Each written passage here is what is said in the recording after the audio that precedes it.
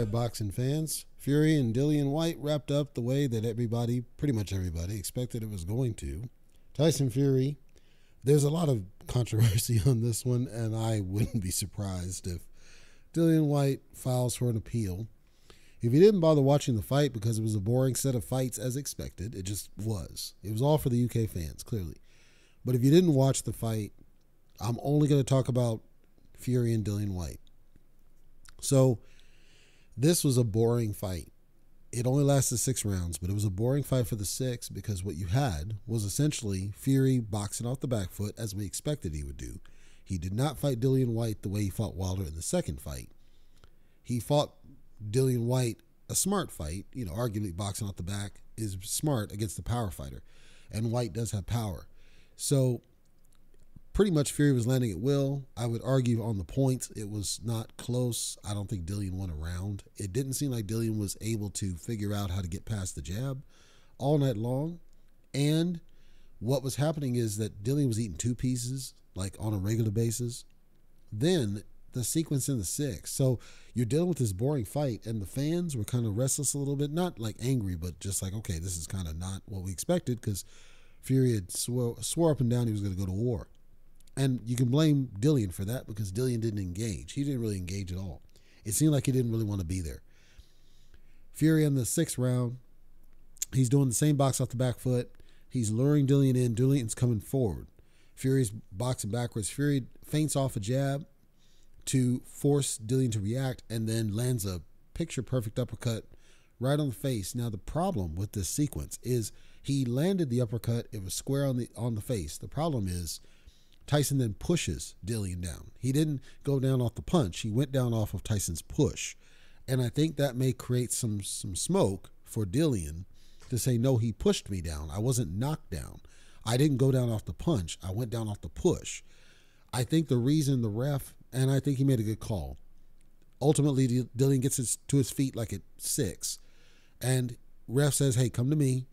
Dillian goes to him, but then he stumbles a little bit into the ropes, and the ref waves it off. And I think the ref just said, you're clearly not stable, and you're clearly wobbly. It was a brutal shot. I saw you eat it, so even if he did push you, it wouldn't have mattered. You probably would have either clinched, and you would have got seriously hurt if the fight had been allowed to continue. So I'm saying that I think it was a good stoppage, but I wouldn't be surprised if some smoke was raised because he was pushed down, not actually punched down. There's no way to know 100%, but I thought it was a really bizarre sequence there at the end.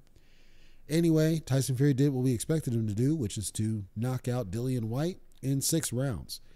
Tyson Fury has claimed he's going to retire after the Dillian Whyte fight, but then apparently he was talking to Ngannou afterwards, talking about getting to fight him next. So we don't know if that's a MMA fight or going to boxing or going back to WWE, because he was in WWE for a minute, was Fury. Of course, John Fury says, no, it's crap. He's not going to retire. We'll have to wait and see. Unfortunately, since Usyk now has said he's not going to be fighting in Ukraine and he's ready and he's training for the Joshua fight, if Fury does retire, it would, of course, vacate the WBC. It would not vacate Lineal. So if it vacates the WBC, you could end up with Wilder back in the mix because that makes him eligible to contend for it because Wilder is now the #1 guy for WBC given how Whyte was taken out here. So Tyson Fury and Dillian Whyte ends in 6 with a knockout, uppercut knockout. I personally don't think it was worth watching the event at all. And the main event fight, I don't think it was worth the price. Even when the uppercut happened and the knockout occurred, people started filing out because it's like, it's a matter of time. It's a matter of time. And then the moment the uppercut happens, you saw people just start filing out. So they were just waiting for what they knew was happening. I personally don't think it was worth the time. I think it was a waste of a fight. And people were kind of overrating Dillian Whyte. I don't know why, because it was clear. Now, what we also learned, though, in all fairness, we had to learn, or some people, I know there's people on NSB and others don't get this, but we learned that, as I said, Deontay Wilder is significantly strong. He beats everybody not named Tyson Fury. And this should be clear.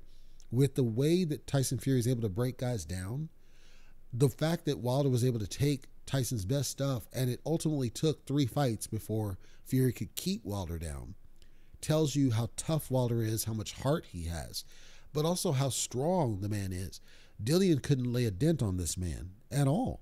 Like, nobody has ever been able to dent Tyson Fury like Wilder has. Even the guys that have dropped Fury didn't do as much damage as Wilder has done over the 3 fights. And Tyson Fury is still able to perform at a top level, and Dillian Whyte gets taken out in 6, where Wilder went 3 fights worth. Clearly, Deontay Wilder is stronger than he's given credit for, and he's got more heart than he's given credit for, and I think we need to acknowledge that, and hopefully this performance will get people to understand. Wilder's not a quitter, Wilder's tough as hell, and Wilder's got cart for days for being able to last on that onslaught that he took and the beating he took, and he was still throwing even at the very end, whereas Dillian Whyte, it seemed like he just wasn't trying. It seemed like his heart really wasn't in this fight.